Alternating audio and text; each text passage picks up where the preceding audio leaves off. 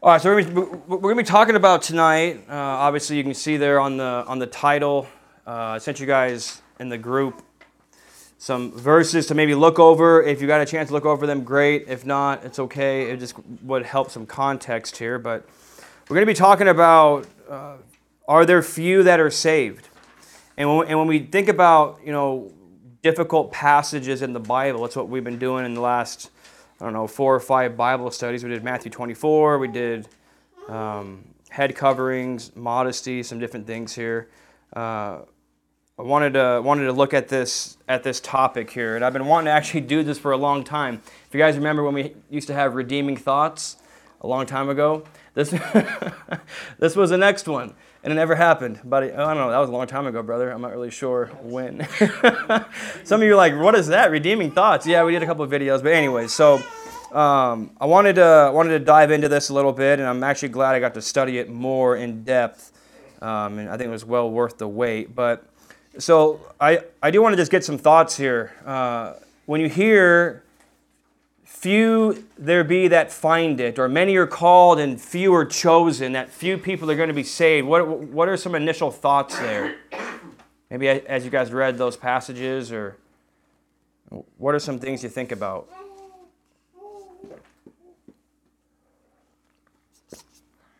That's what the Bible says, right? For a long time was only a few people are going to become Christians. Okay, yeah, right. So, okay, a few people. What else? What do you guys think here? Just initial thoughts of that. Means a small number. Okay, yeah. So quantitatively, yeah, a small amount of people.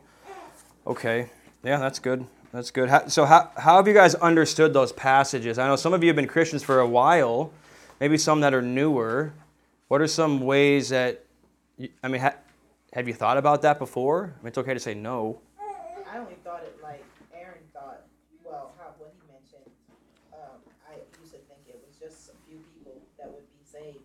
Okay, yeah. I didn't look at it any other way before. Yeah. So when you think about, okay, these are potentially saying that there's going to be a few people saved, does that stir your heart at all? I mean, what? Yeah, you're shaking your head. What? Yeah, makes you wonder, like, are you in that number? Sure. Okay. Are you in that few? Okay. Yeah, that's good. Okay. Sobering. Okay. Sobering. Okay. Makes you you have to self-evaluate yourself, examine yourself. Okay. Yeah. I was thinking like, there are few that'll be saved, so you need to go tell as many people as you can so that everyone gets the option. Sure. If they are not. Okay. Yep. So God created the world good, right? Genesis 1, everything He made was good, and God's Adam's role was to spread God's glory across the face of the earth, right? And who messed that up? Adam, yeah, but there was some deception there, right? By who? By Satan, right? So Satan kind of comes in, kind of ruins some things. He deceives Eve. They sin, and at least in my own heart, kind of thinking about this over a number of years, is really kind of confused, right? Why would God allow Satan to have final victory, right? God made everything good. It was His intention to dwell, and is His intention to dwell with His people on earth. And now His greatest creation, Satan, comes in and ruins everything. And now God only saves a few people, and the majority of people are damned to hell. That should kind of stir your heart a little bit, and really get you to think a little bit. Okay, well, why is that? If that's the case, and I think really tug at the heart a little bit. Is Satan really going to have final victory here? Are many people, the majority, I can't really put a number on it, going to be damned because of sin? And God just saves, just a few people, a small amount of people. So those are good thoughts there. I have the next thing on here, an axiom. Do you guys know what an axiom is? What is an an axiomatic statement, like an absolute truth, right? Exactly. A sustained principle, a general truth, something that is true throughout all of redemptive history. We need to ask this question tonight. Is this an axiom? Few people being saved. Is this a truth that characterizes all of the church age, the history of the world? Few people being saved. Is this what is going to be true? And this is, just so you guys know, this is the main position of most evangelical Protestant churches, besides this one that you're in right now. So you hear this be preached, you turn on a sermon and you listen to anyone talk about Matthew 7 or Matthew 22 or Luke 13, and every single sermon will be, few people will have eternal life. That's how this passage is interpreted. Few people will have eternal life over the course of world history, however long that's going to be. Few people are getting in. And you better make sure you're one of them, right? So kind of like those warnings, right? So let me ask you guys this. What do you know about the Scriptures, right? We've got some prior knowledge here. What do you already know about what the Bible teaches? And think, some of you who have been in this church, sermons that you've heard recently. And I can think of 2 of them that have addressed this topic to, I think, a very thorough degree. So what do we know already about the Bible? So we got these passages kind of hanging over here, right? What else do we know about the Scriptures? It's true. That's true. Okay, true, yeah, but okay, good. Jesus is the Savior of the whole world. Okay, heard a good sermon on that recently, right? Amen? All right. John 3:16 and 17, right? For God so loved the world that He gave His only begotten Son, that whoever believes in Him should not perish but have eternal life. That's 16. 17. For God did not send His Son into the world to what? Condemn the world, but through Him, what? Save who? The few? No, the world, right? To save the world. And Aaron preached on that. That was back at the old church building. Another sermon that was preached recently was Nick's sermon. God's grandest promise. All right? And do you guys remember where that was in the Bible?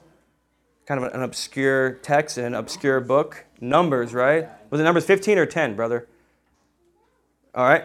20. Okay, sorry. 20. Okay. Yeah, so God's grandest promise. And remember, what was the promise? That His glory would cover the earth. That's tied to His character. That is tied to His character. That's right. Okay. So we've heard 2 sermons recently in the church that on one hand we get these passages, which it seems like there's going to be few saved. And that's what the text says, and we're going to look at it, right? And then on the other hand, we get these passages, right? God's going to save the world. God's glory is going to cover the whole earth. And what does that look like? Salvifically, right? People are going to be saved. What are some other passages you might think of that speak to this? On the other hand here. Like not one that he's called will be snatched out of his hand. Yeah. But I'm talking about passages that speak of maybe great gospel hope. Let me phrase it that way. So we had the John 3:17, Numbers 20, God's grandest promise. What are some other passages? The Great Commission. And why is that a hope-filled passage?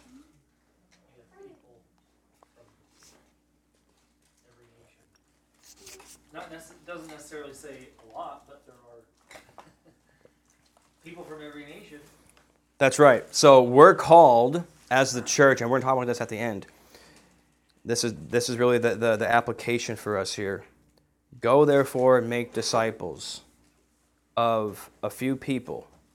Is that what it says? No, it does not say that. Does it say a few people inside of the nation? No. Brother, what does it say? Of all nations. Of all nations, right? The entire nation. So built in to the Great Commission on this hand over here is the great hope of the gospel. That Christ has all authority in heaven and on earth. And that's a fancy saying for saying what? Everything, right? Everything. Now go therefore and make disciples of the nation. Disciple the nation. It's just it's the hope is built right into the Great Commission. So so my point over here is I'm trying to get you to think here, okay? It seems like we have a difficult passage, right? And that's the point of this. You got over here, few there be that find it. Many are called, few are chosen, right? Lord, are there few who are going to be saved? So you got few over here, and then over here you got God's going to save the world, disciple entire nations, the God's glory is going to cover the face of the whole earth. Okay, you see the tension here, right? We need to figure out a way to uphold both truths. You got few and many. I don't know how they can both be true. Well, I do know. We're going to talk about it, okay? So let's actually have someone go to Matthew 7, 13 and 14. Let's read these few passages. Matthew 7. Yep. Let's just wait till everyone gets there. I don't know why I was in the epistles. It's not going to look good on camera. Matthew 7, 13 and 14. Go ahead. Enter by the narrow gate, for the gate is wide and the way is easy that leads to destruction, and those who enter it are many. For the gate is narrow and the way is hard that leads to life, and those who find it are few. Okay, there we go. So we got a few right there, the few. Those who find this narrow gate are few. Is that an axiom? Is that a specific truth here, a principle that is covering all of history? Let's go to Matthew 22:14. Go there.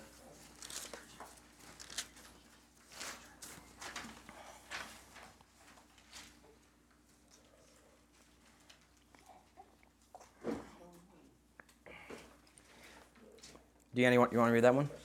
Yeah, go ahead. Matthew 22:14. It's on your paper too. For many are called, but few are chosen. All right, many are called, few are chosen. All right. If you just take that right as it is, without reading anything around it, it would seem that few people are chosen. And we know, being chosen by God is salvifically on one hand, right? So many are called, few are chosen. All right. So we got few again. Let's go over to Luke 13. Matthew, Mark, Luke. Luke 13. And I want someone to read starting in verse 22 and read to verse 30. I'm sorry. Yeah, I can read the whole thing. 22 to 30. He went on his way through towns and villages, teaching and journeying towards Jerusalem. And someone said to him, Lord, will those who are saved be few?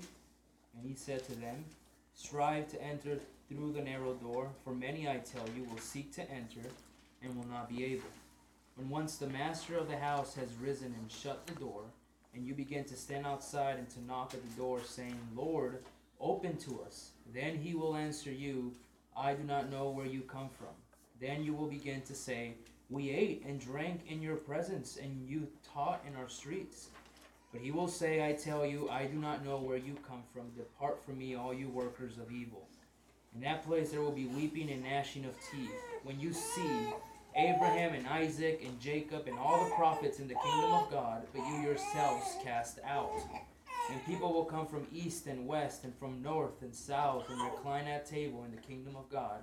And behold, some are last who will be first, and some are first who will be last. Okay, Jesus is out teaching. He's going through the towns and villages on his way to Jerusalem. And someone asks him, Lord, will those who are saved be few? And he doesn't give a direct answer, but it would be implied. Better strive to enter through the narrow door. Right? Okay? So those are 3 passages there in the New Testament that speak to this few. Now, we need to, and part of this is saying, okay, we know a couple things to be true over here. We just read these passages. Now, how do we wed them together? Okay, what's going on here? Because, brethren, listen, this is very practical for you. If you, and I don't want you to believe this, but if you do, and I'm going to try to unconvince you, which I don't think maybe you are necessarily convinced, but if you believe there's only a few getting saved, there's just not a lot of hope. There's just not. Few people. That's it. We got our little church here, and that's probably about it. You know, we'll pray that God saves people, but we can't expect a whole lot because only few are being saved. If few are going to be saved, brethren, then don't come to the Monday night prayer meeting. Just stop coming. You pray for God to pour out His Spirit in revival. Why? Few there be that find it. Many are called, few are chosen. So you see, when you start to think about this, it gets very practical in how you live. What is your expectation of the gospel, of the kingdom? And listen, theology and doctrine matter, and it will have an effect on the way you think, the way you live. So this is important here. So what I want us to do now is I want us to look at this few concept. Okay, we got few. Now this doesn't just pop up for the first time in the New Testament. Okay, there's a background to this. And what I want to do is look at some of the background in the Old Testament to try to help us shed some light on what is going on in the New Testament when Jesus is it seems to be warning people, right? He's warning them. Listen, you need to strive to enter through the narrow door. Strive to enter through the narrow gate. Why? Few there be there find it. That sounds to me like a warning, right? You better make sure you're among the few. This is a warning. So I want us to look at a few verses here, and there's a lot more in the Old Testament, but I think this is going to help us understand a little bit about the context in the whole of Scripture about this few, this warning of a few. This isn't, you know, if you pick up a novel or a story and you come right in, you know, the last third of it, and you start, or you come into a movie and you start, you come in an hour in. You're going to hear things, you're going to see things, and it's just not going to make a whole lot of sense. Or you might come to some untrue conclusions because you came into the story at the very end. So what we need to do is we need to work back a little bit, okay? And I think this will help us understand the context of Jesus' warnings to few. And you better strive to enter through the narrow door. So let's first go to Leviticus chapter 26. We're going to go back. Leviticus 26.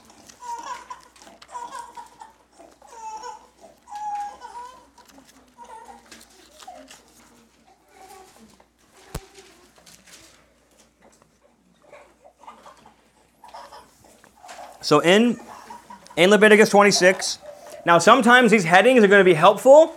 I'm going to point them out when they're not helpful. Are they inspired? The little headings there. Is that scripture? No. Okay, let's just lay that out real quick, all right? But sometimes are they helpful? Sometimes, all right? Sometimes they're terrible. But in Leviticus 26, you get blessings and curses on the covenant, okay? If Israel, right, this is a book written to Israel, the people there that are in covenant with Yahweh, if they are faithful to the covenant, they will be blessed. And you get those blessings starting in verse 1, running to verse 13. And then you get in verse 13, what does it say there? Punishment for disobedience. Okay? So someone read for us verses 14 through 17. Yeah, 14. But if you will not listen to me and will not do all these commandments, if you spurn my statutes, and if your soul abhors my rules, so that you will not do them all my commandments, but break my covenant, then I will do this to you. I will visit you with panic, with wasting disease, and fever that consume the eyes and make the heart ache. And you shall sow your seed in vain, for your enemy shall eat it. Okay, then go down to verse 21 and read to 22.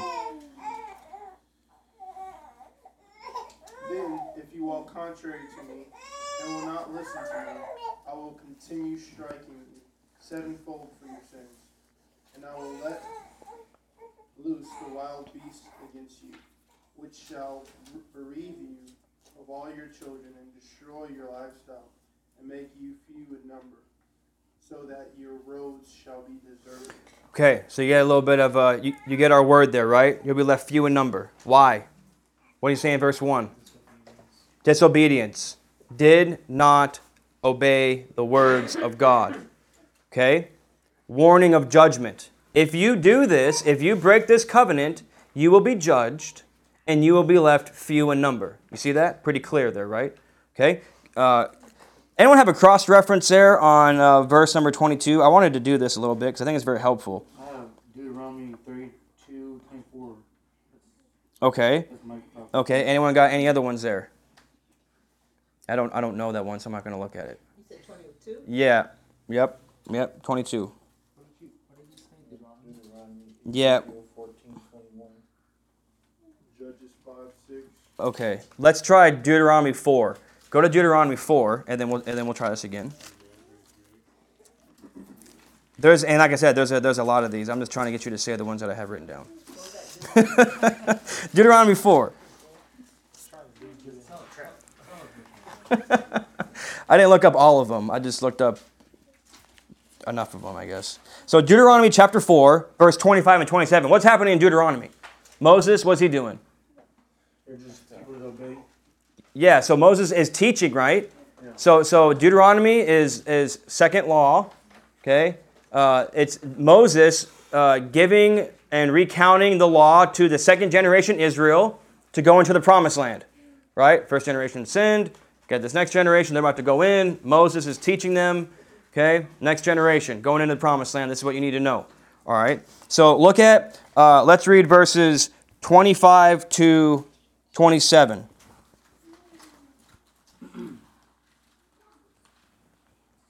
When thou shalt beget children and children's children, and ye shall have remained long in the land, and shall corrupt yourselves, and make a graven image, or the likeness of anything, or shall do evil in the sight of the Lord thy God, to provoke him to anger.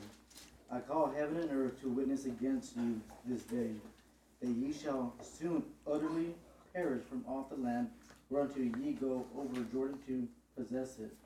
Ye shall not prolong your days upon it, but shall utterly be destroyed. 27. And the Lord shall scatter you among the nations, and ye shall be left few in number among the heathen, whither the Lord shall lead you. Okay, so there is being left few again. So what's going on here? It's another warning, right? Warning of judgment. Why? Covenant breakers. Idolaters. Not obeying God's word.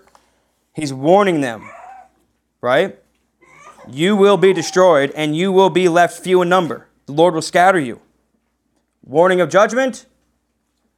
Few. Okay? Does anyone have a cross-reference near the phrase, and you will be left few? So that's typically, I should have said that on the first one. What do you got? Anyone? Where else is it pointing us? What'd you say? Chapter 28. Okay, chapter 28, verse 62. All right, let's go over there. And the reason why I'm doing this is because when you do Bible study in your own time, and there's things you're looking for, look at your cross-references, right? Those are very helpful. That's what they're there for, to help you study your Bible. All right? So, Deuteronomy 28, 62. So, look at verse 58. If you are not careful to do all the words of this law that are written in this book, that you may fear this glorious and awesome name, the Lord your God, then the Lord will bring you and your offspring extraordinary afflictions, right? So another warning of judgment for not doing the words of God. And then someone read 62. Whereas you were as numerous as the stars of heaven, you shall be left few in number, because you did not obey the voice of the Lord your God. Okay, another warning, being left few. Few. Why? Their disobedience. Okay, yes, right? Because. All right? So he's talking to Israel, warning on Israel. If you don't obey the words of God, you're going to be left few. All right. Anyone have a cross-reference there at 62? About around the few area. The few word. Mine has Deuteronomy 1:10. All right. Well, I don't want to go there, though. No, because actually on the other one, I had a reference over to Isaiah. So let's go over to Isaiah. Isaiah 24. I need to get one of your Bibles. Well, no, I mean, it probably says something about few over there, too. I just didn't look at all of them. Remember, I told you, this is all over the place. So you can do your own study later. Isaiah 24. Okay, remember what I said about those headings? All right, what's your heading there? Judgment on the whole earth. All right, so let's read verse 1. Behold, the Lord will empty the earth. Stop. And we got a text note there? Yes. What? Land. All right. So this is where the heading is terrible. All right. This is not judgment on the whole earth. This is judgment on the land. All right. And there's a big difference there. So, chapter 24, 1-6. Someone read for me, and I need a good reader, because whenever you see earth, you need to say land. So don't say earth. That's right. All right, because it. Changes the inspiration. Yeah, we need. Remember, translation is always what, Sergio? Interpretation. That's right. Okay, but we have a good text note that says or. Yep. Thanks, Sergio. Right, but we have a good text note, like our Bibles are. That's good and right to have, and these are all over the place. All right, or it can be translated land, and it's better land, and I'll tell you why. And when we get there, someone read 1-6. I need a good reader. When you see the word earth, say land. Behold, the Lord will empty the land and make it desolate, and he will curse its surface and scatter its inhabitants. And it shall be as with the people, so with the priest, as with the slave, so with his master, as with the maid, so with her mistress, as with the buyer, so with the seller, as with the lender, so with the borrower, as with the creditor, so with the debtor. The land shall be utterly empty and utterly plundered, for the Lord has spoken this word. The land mourns and withers. The world languishes and withers. The highest people of the land languish. The land lies defiled under its inhabitants, for they have transgressed the laws, violated the statutes, broken the everlasting covenant. Therefore a curse devours the land, and its inhabitants suffer for their guilt. Therefore the inhabitants of the land are scorched, and few men are left. All right, good. Now let me ask you a question. Is God going to judge the whole earth because Israel broke the covenant? No. Okay, so that's why I think land is better fits that passage there. Okay, it's talking about Israel, the Jews, right? Okay, so what's going to happen when they break the covenant? Judgment, right? Desolation, and you're wiped out, and we got our phrase in there. What do you see at the bottom there, at the end of verse 6? Few, there it is again, right? So this is again a warning upon judgment for Israel and few people being left. Okay, let's go to Jeremiah 42. So these are all warnings, right? This is all what's Yahweh has been warning for a long time. But guess what happens in Jeremiah 42? Come to find out.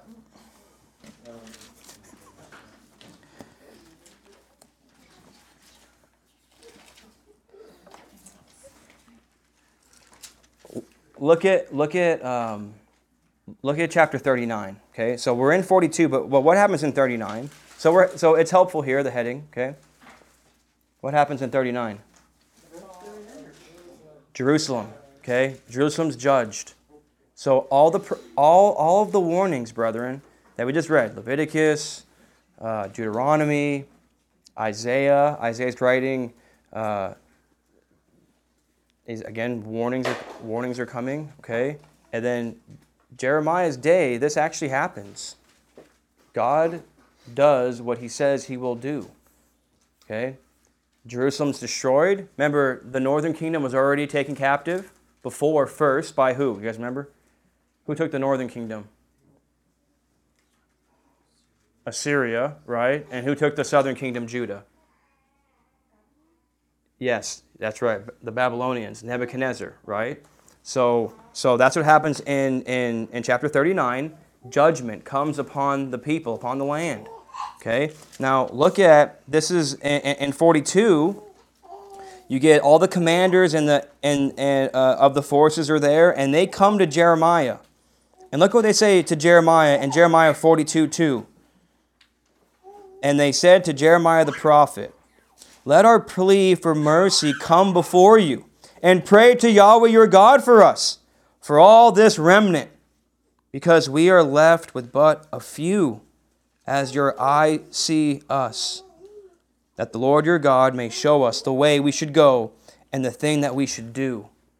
So what Yahweh warned them actually happened.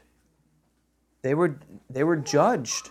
The temple was destroyed the first time, right? And there were left but a few. Warnings of judgment. Few. And it happened. And there were left but few. And then Jeremiah, over the next couple of chapters, tells them, listen, don't go down to Egypt.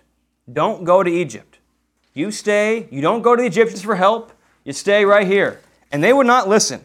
So look at 45:16. As for the word, so Jeremiah's prophesying to them, speaking the word of Yahweh to them. And 44:16, as for the word that you have spoken to us in the name of Yahweh, we will not listen to you. Okay. They're not going to listen. They're going to go down to Egypt. And then look in verse 28. This is what Jeremiah says to all the people. You see that in verse 24. Jeremiah said to all the people. And then just go down to verse 28. And those who escape the sword shall return from the land of Egypt to the land of, and those who escape the sword shall return from the land of Egypt to the land of Judah, few in number. And all the remnant of Judah who came to the land of Egypt to live shall know whose word will stand, mine or theirs. So he's saying, there's going to be a remnant. There's a remnant there that's going to be saved. They're going to come back. They're going to live. God's going to spare. He's going to save. He is going to save. He's going to destroy all of them. He's faithful to the promises. But they're going to come back few. Few.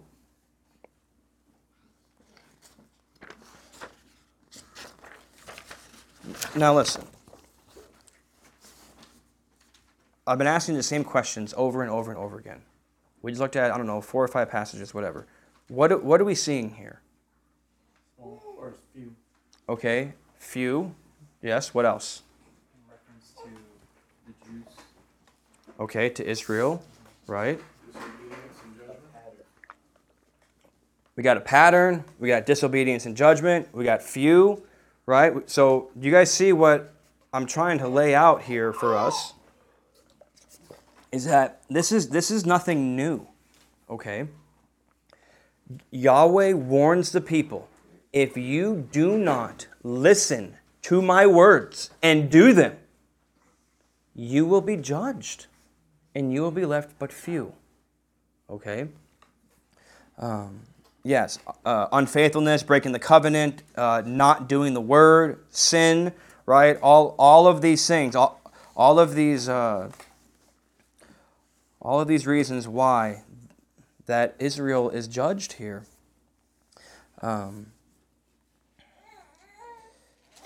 Now I want you to see something now, okay? In the New Testament, you get this concept of the remnant, right? So in one of those passages, it was sort of interchangeable. It was a Jeremiah 42:2 verse, right? We're left but a remnant, and we're few, okay? So it seems to me that the remnant is interchangeable with the few, okay? They're left but a remnant. Now, Paul, I think, picks this up in the New Testament. And he's talking about Israel and what's going on with Israel. So go to Romans 9.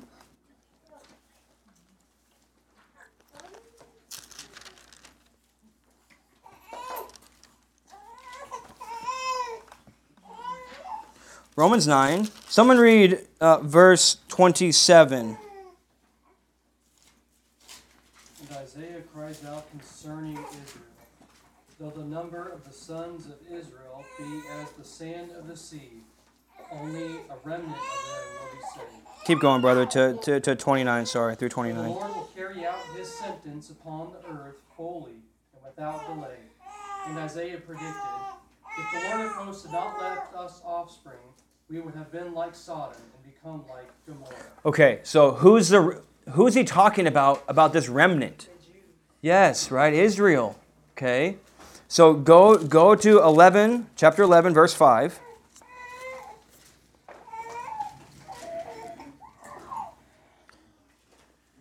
And there's a lot of things going on here.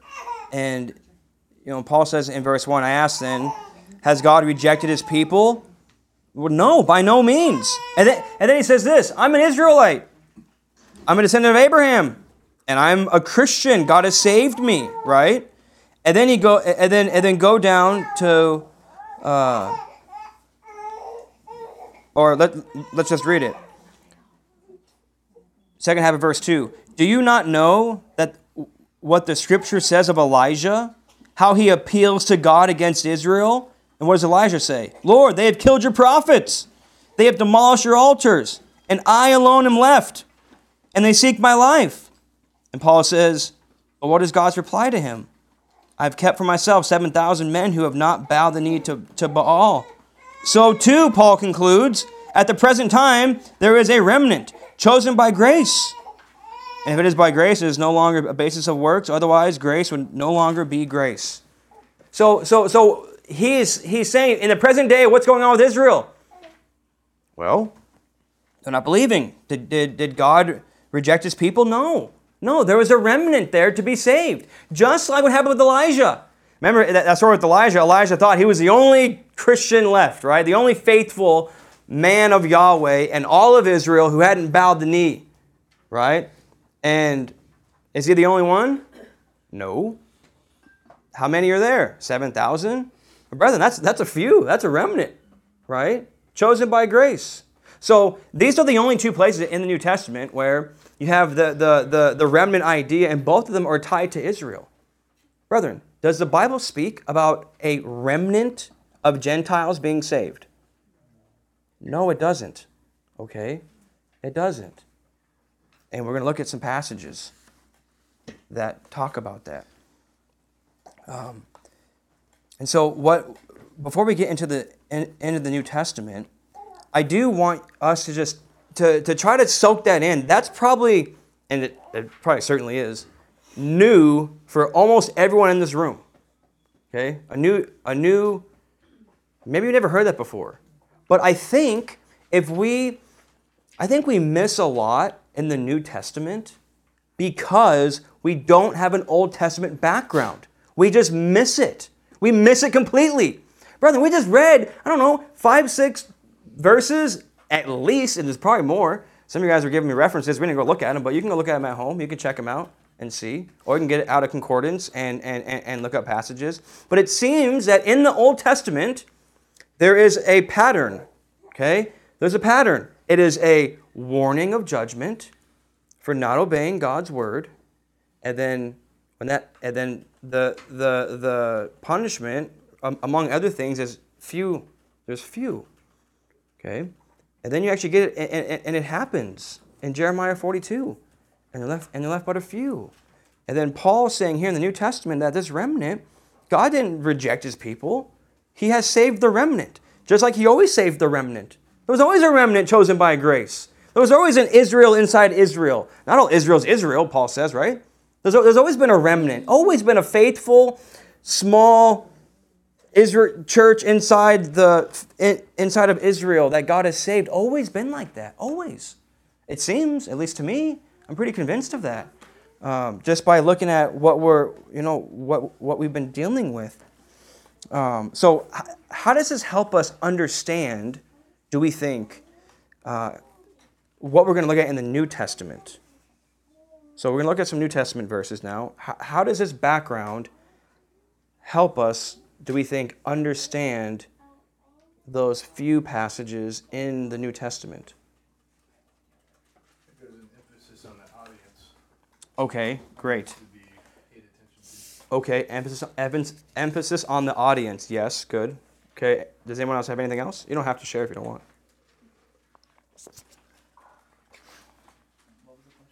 Just how does what we just looked at in the Old Testament help us to understand what's going on in the New Testament with those three passages, right?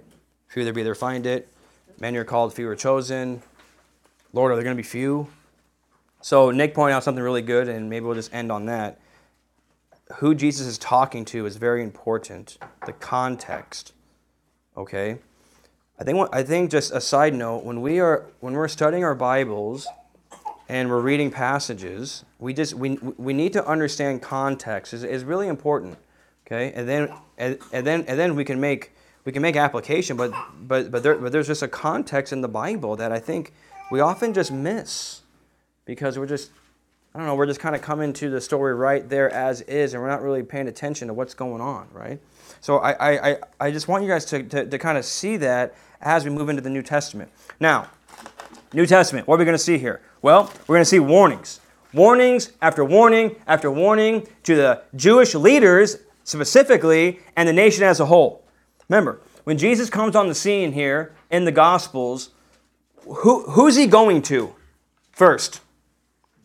The lost sheep of the house of Israel, right? He comes in and he's going right to Israel. Now, and what's good is in Matthew, you get a little bit of a foreshadow that the Gentiles are going to be included. And you kind of get these little sprinkles throughout the Gospels, right? And then you get, at the end of the Matthew's Gospel, you get the Great Commission, right?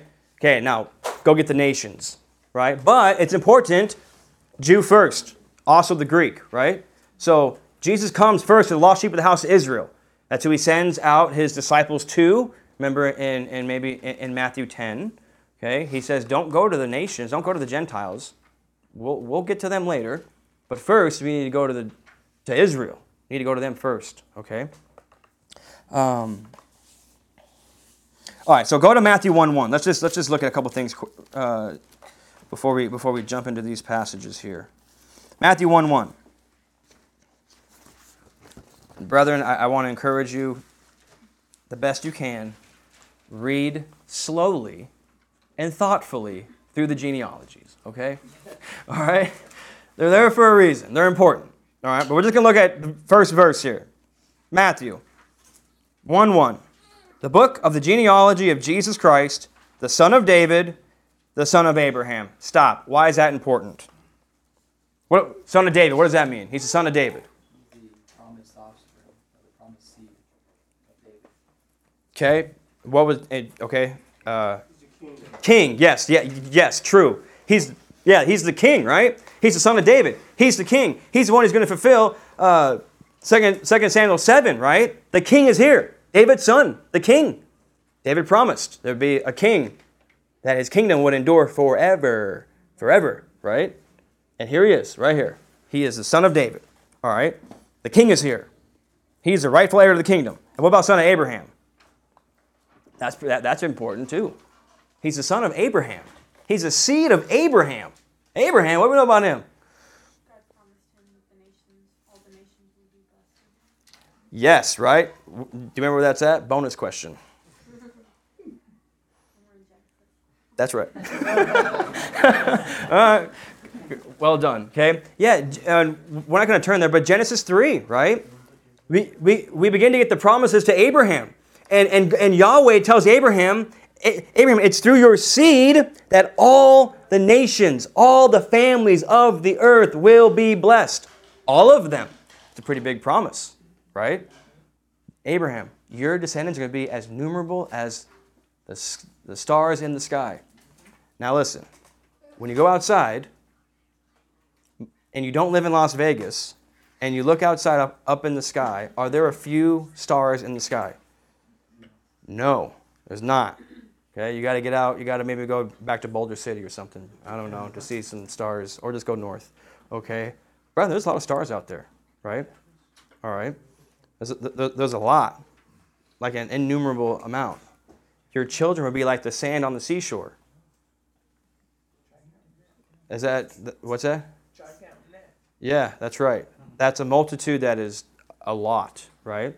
Okay, but he's the he's the son of Abraham. It's through him that all the families of the earth will be blessed. All of them. Through him. Through this seed. Here he is. He's the son of Abraham. And we know that also Paul says that, right? So the king is here, and Abraham's son is here. He's here. He has come on the scene in the fullness of time. Here he is. We waited thousands of years, a couple thousand years, whatever it was, 4,000 years, I don't know. Okay? And here he is. He's here. And John, we read, goes and prepares his way before him, right? He's here, John the Baptist, you go out and you prepare the way of the Lord to lead his people. Make his paths straight. All right? And that's reference back to Isaiah about another Exodus, another people returning out of exile, making the Lord's path straight, bringing down the mountains, bringing up the valleys, a straight path out. You go read that, you can cross-reference that, and you go read that back in Isaiah. God's delivering his people. Okay? Here he comes. Here he is. The time is fulfilled. It's now. And then you get John the Baptist. And he comes on the scene, and what is he doing? Matthew 3. What's he doing? John the Baptist. He's announcing the kingdom of God's at hand. Yes, and what's the response? Well, okay, yeah. It's at hand, therefore. That's right. The kingdom is at hand. Therefore, repent, and believe in the gospel. Repent. He says that right there in verse 2. And Aaron talked about this in the Bible study on biblical theology on the kingdom. Why is the kingdom of heaven's at hand? Because what? What? I heard. Oh, never mind. Because the king's here. The king is at hand. The kingdom of heaven is at hand. It is at arm's length, fingertip length. It's right here. Repent. And repent. Repent. All right. And then what does he say? I really want to try to do some background work here in the context. What does he start doing now? Verse 7. Right? John the Baptist. What's he saying? Who's he see here? Verse 7. Nick? Yep. Pharisees and Sadducees, right? Coming to his baptism. And what does he say to them? You brood of vipers, who warned you to flee from the wrath to come? And then what does he tell them? Verse 8. And do not presume to say to yourselves, we have Abraham as our father. For I tell you, God is able from these stones to raise up children for Abraham. Even now the axe is laid at the root of the trees. Every tree, therefore, that does not bear fruit is cut down and thrown into the fire. What does that sound like to you? Sounds like a warning. Yeah, judgment too, right? But yes, that's a warning of judgment, right? Repent. Bear fruit in keeping with repentance. And don't you dare to presume to say, well, we have Abraham as our father. We're good. We're in. We're Israel. We're Jewish. We're good. We are in the kingdom. We are in. We are the chosen people of God. And what does John tell them? Don't you dare presume. God will raise up children for Abraham from these stones.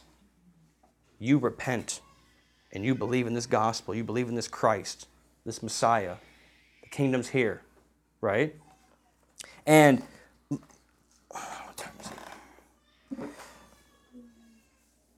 if you're taking notes or whatever, you could actually, I want you to maybe write this down. Isaiah 10 and 11.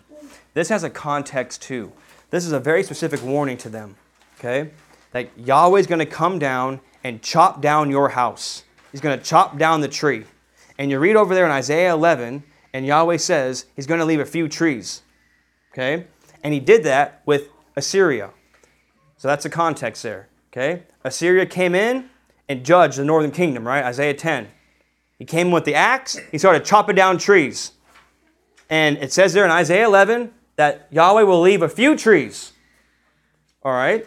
And then he says in chapter 11 that he's going to plant from these trees that are chopped down, a little sprig's going to come out, right? A little branch. That's the Messiah. Okay? He's going to start afresh. All right? Same warning here. It's a warning of judgment. This is not just a cute, cool illustration about, oh, wow, yeah, an axe with trees. That's kind of scary. Yeah, it chops down. No, that has a context. He's warning them. Just as Assyria chopped down Israel back in Isaiah's day, the warning for you, again, is if you do not repent, the axe is laid at the root of your tree, and Yahweh will come and lop it down and leave you but a few. There's a context there. And you can go read about that in Isaiah 10 and 11. It tells them, don't presume. Don't presume. Okay? Warnings. Repent.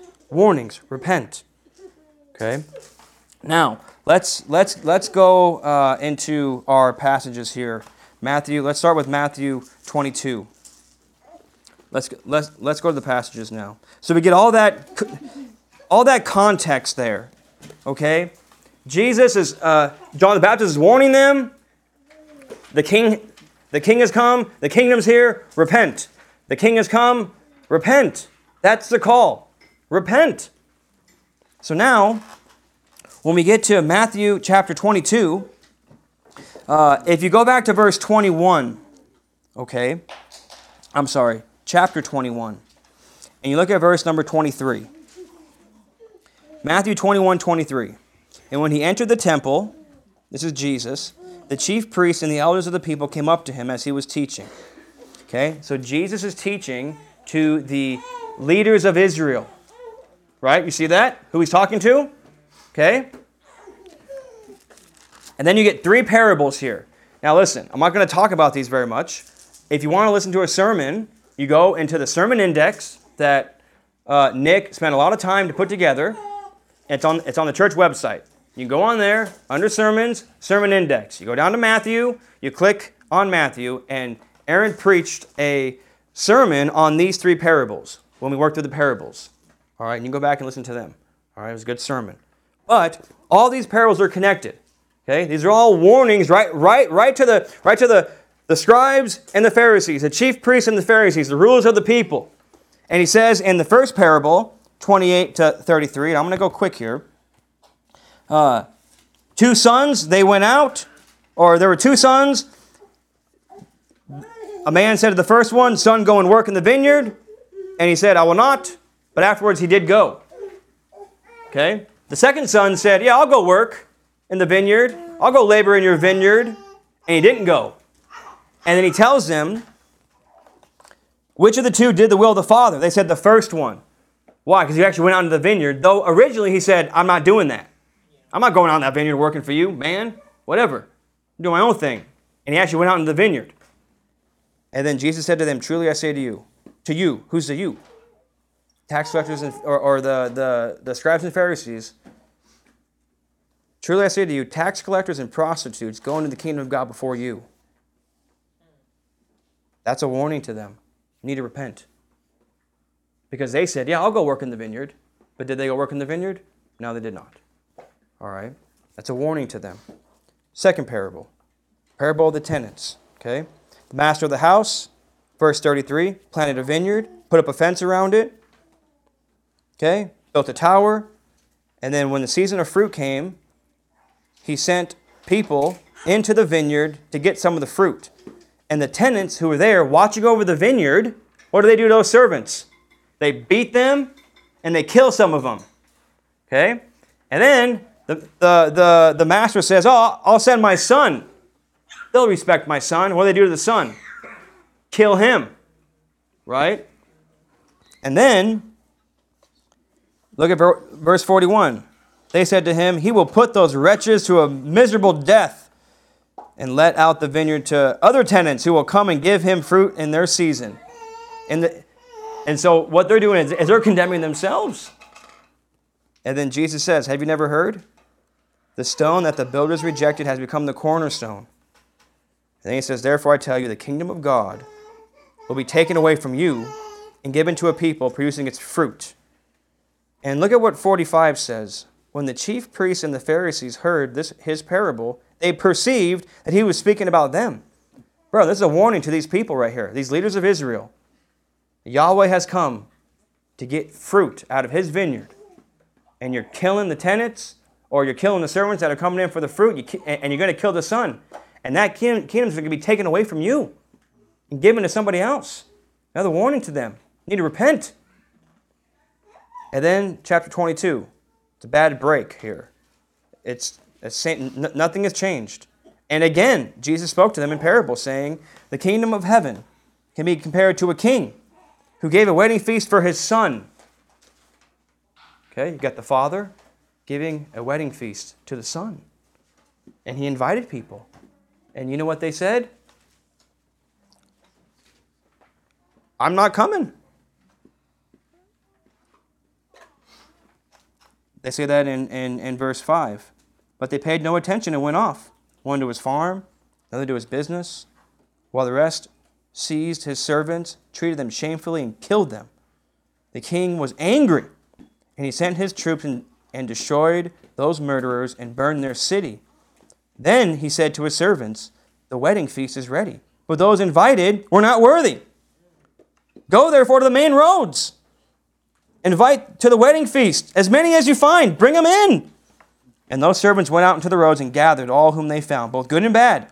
So the wedding hall was filled with guests. But when the king came in to look at the guests, he saw a man who had no wedding garment. And he said to him, friend, how did you get in here without a wedding garment? And he was speechless.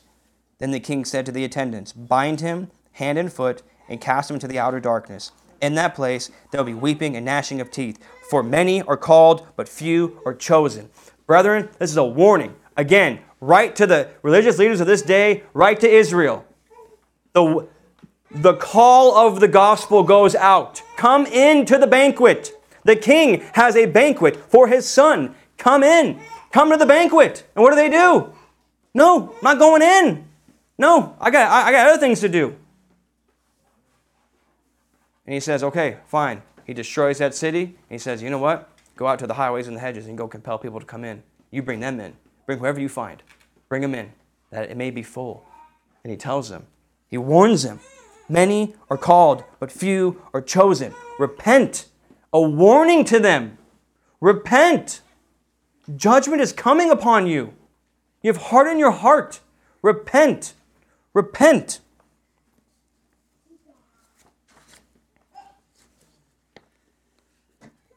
Those are warnings, brethren. They're warnings. This is not a statement that many are called, but few are chosen for all eternal life. This has nothing to do with a general statement about all of the world. He's talking, who's he talking to? He's talking to the chief priests and the elders / Pharisees. Okay? And he's warning them. 3 times he's warning them.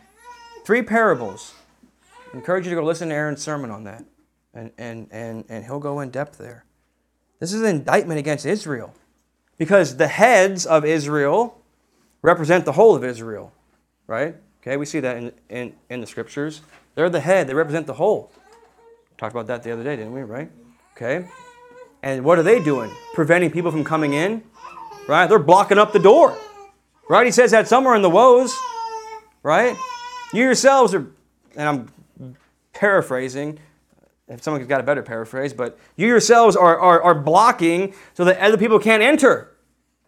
And we got a better paraphrase than that? No? You know I'm talking about, that text? I don't know where it's at. What's that? I don't know. It's somewhere.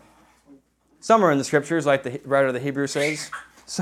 Somewhere around there. But I want you to see there. That's the warning to them. This is not an axiomatic statement.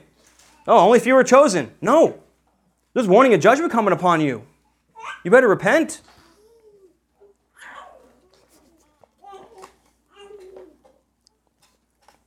Have any questions there? Or at all? In general? Is what I'm saying making sense? Let me just ask that. Are you guys following me here? Okay. Now, I'm not going to have time to tie in all of the New Testament passages on the hope of the gospel. But what I will do is go through the next 2 verses on the few, and then we're going to stop. Okay? But does anyone have any questions at all? Okay? I mean, I think when you see the framework, it makes sense. But people have said, see, Jesus over here, few are chosen. Only going to be a few. Well, you got to read the Bible. You can't just pull it out of context. You got to read it. He's not talking to the church. He's talking to these people. He says it twice. You see? All right. Well, if no one has any questions, let's go to Luke 13.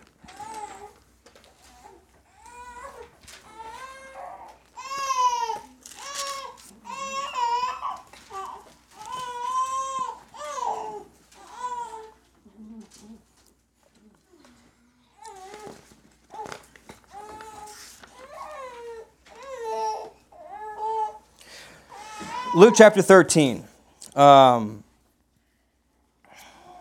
So we just read this, starting in verse 22.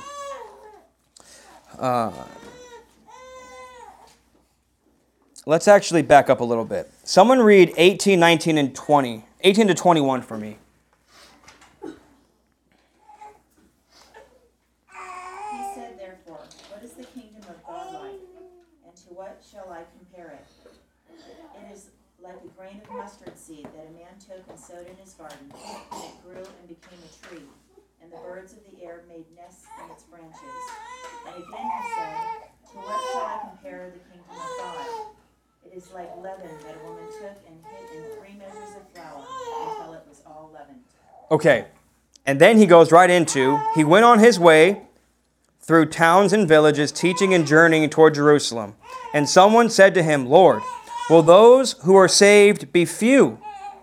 And he said to them, strive to enter through the narrow door. For many, I tell you, will seek to enter and will not be able. When once the master of the house has risen and shut the door, you will begin to stand outside and to knock on the door, saying, Lord, open us. Then he will answer you, do not know where you come from. Then you will begin to say, we ate and drank in your presence, and you taught in our streets. But he will say, I tell you, I do not know where you come from. Depart from me, all you workers of evil. Okay, this is very important. What did Jesus just teach before this passage? About the kingdom, right? 18 to 21. What did he just teach on? What is the nature of the kingdom? What is it compared to? 2 things. Mustard seed and what? And leaven. Okay? So the kingdom of heaven is like a mustard seed. Mustard seed, okay? Real small, right? Real small. And then what? It grows and becomes a tree. And the birds of the air make its nest in its branches. Okay? So the principle there, or the point there, is the kingdom starts very small, very insignificant, okay, and grows very large, so that the birds of the air come and make a nest. They find refuge in the branches. Okay, that's the nations. Okay, that's us. All right, and then he compares it to leaven. Now, why is that? So how is that important? What does leaven do? Where's Henry? Henry's not in here. Anyone else bake bread in here? Got some bakers? Okay, makes it rise. Yes. Grow, right? It takes a lump of dough. You get a little lump of dough, right? Put a little leaven in there. And what does that leaven do? Makes it rise. What is it doing? Oh, it permeates. That's what I'm looking for, right? It permeates the loaf. It gets in there and it permeates it. And then what does it do to that loaf? It makes it rise, but it goes from this thing to this thing. Right? It transforms it. Right? You see the illustration there? You see the picture? So the gospel, the kingdom of heaven is like leaven. It comes in, okay? It starts out unseen. You can't really notice it's there, just there. And then does it just poof into a loaf? Right when you drop it in there? What do? What? Takes time, right?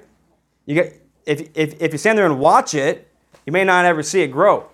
I mean, I guess you would if you stood there for a long time, but no one's doing that. What do? You leave. 6 hours later, you come back, and what happens? The thing is risen, and it's coming out the edges. You know, has it ever happened to anybody? It's like rising out of the bowl. You use too small of a bowl? No, that's happened to me before. Okay, but it transforms the lump, right? It permeates it. It changes it. So he's teaching about the kingdom, and then he go right into what Jesus says. And then someone says, he's going through the villages, and someone asks him, Lord, will those who are saved be few? Now, you could take this question, I think, a couple different ways. First way is this. He either says, he's concerned, right? Lord, will only a few be saved? Only a few? He's kind of questioning him in light of the smallness of the kingdom, right? So the kingdom starts small. It would make sense that in the beginning, there'd be a few, right? And then as it grows, more.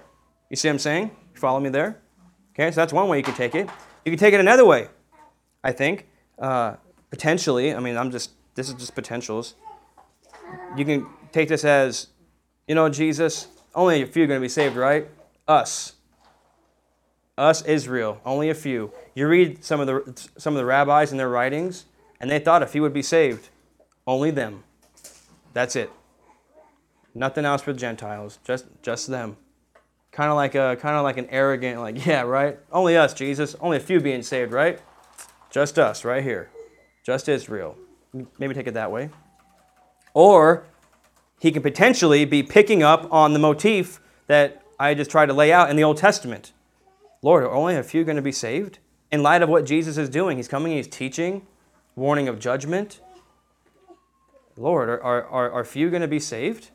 Kind of seems like maybe this is what's going on here, potentially, right? So I think there's a couple options there. I don't really know. Kind of reading into the text a little bit, but I don't know how he asked it. We don't know that. He just asked a question, right? Okay. But what does he tell them? He doesn't say yes or no. What does he tell them? Verse 24. Straight to enter at the gate, straight to enter at the straight gate, for many, I say unto you, will seek to enter in, and shall not be able. Right there, right? He warns him. Will there be few who enter in? You better strive to enter through the narrow gate. You better strive. You better enter through the door. And who's the door? Christ, right? Who's the gate? Christ. He is the gate. He is the door to the sheepfold, right? So, also, I think it's important. In light of the warnings, look at what he says there. Okay? When this master opens up the door or shuts the door, and then what are they going to say? We ate and drank in your presence. You taught in our streets. But he will say to them, I tell you, I do not know where you come from. Depart from me, you workers of evil. Brethren, you know what Jesus is telling them here? And this warning, I'm going to tell you right now, comes to us as well. It comes to everybody. This is the warning. Proximity to Jesus means nothing. You hear me there? Proximity to Jesus means nothing. The door's shut. Knock, knock. I don't know you. What do you mean you don't know us? We ate in your presence. You came to our house, Lord. You ate with us. We're here. You taught in our streets. We heard you teach in our streets. Now, has Jesus done that here in Las Vegas? No, right? There's a context here. Okay? He's warning them. But I'm going to tell you right now, in today's day, same thing applies here. Proximity to Christ means nothing. Lord, I went to church every week. Lord, took the supper, did these things. I never knew you. I don't know you. Depart from me. You worker of iniquity. You worker of evil. You see? Jesus taught, Lord, we sat in the sermon. Lord, we were in the crowd when you broke the bread and fed 5,000. We were there. I don't know you. Why? Because you did not enter through the narrow door. You did not come through the narrow door. And they will be cast out. But, look at what he tells them. Verse 28, in that place there'll be weeping and gnashing of teeth, when you see Abraham, Isaac, and Jacob, and all the prophets in the kingdom of God, but you yourselves cast out. And people will come from east and west, from north and south, and recline at table in the kingdom of God. And behold, some are last who are first, and the first last. Brethren, that's us. That is you and I. Many people are going to come from the four corners of the earth, north, south, east, and west, going to come into the kingdom and recline at the table, but you will be cast out. Why? Because you did not enter through the narrow door. Now, I want to answer a question here, and I'm going to have to actually stop because I can't keep going. I can, but it's been over an hour. This is important. He says, "For many, I tell you, will seek to enter and will not be able." Why do you think that is? See, many are trying to enter. They're trying to get in. Many people are trying to get in. He tells them, but you are not able. Yeah. Okay, yes, that's true. Okay, own works. That's a good one. I like that. Okay. They're not coming in through Christ. Okay. Gates closed at that point, potentially. Okay. They don't bear the fruits. Not bearing the fruit. I think you have a verse on there, right? Somewhere on your paper right there, right? Underneath this section. I think I have a question that says that. And it should be right underneath. Is there a reference there? On your notes? No? Why are many people seeking to enter the kingdom and not entering? Is it not there? Oh, what is it? Say it again, Lizzie. Or did Lizzie say it? Oh, no. Yeah, what is it? Well, Romans 9. Okay, turn there real quick. It's important because it seems to say many are trying to enter in and they're not able. What's going on here? Go to Romans 9. I think this is important for us. And then we're gonna stop here after this point. Romans 9, starting in verse 30. Can someone read Romans 9:30 through 10:4? Nice and loud. Now remember, stop. Sorry. Remember, sorry. We went through this verse a little bit just a minute ago, right? The remnant being saved. Okay. What's going on here? Why is Israel not believing the gospel? Why are they not believing in Christ, right? There's the remnant there, okay? And go ahead, verse 30 through 10:4.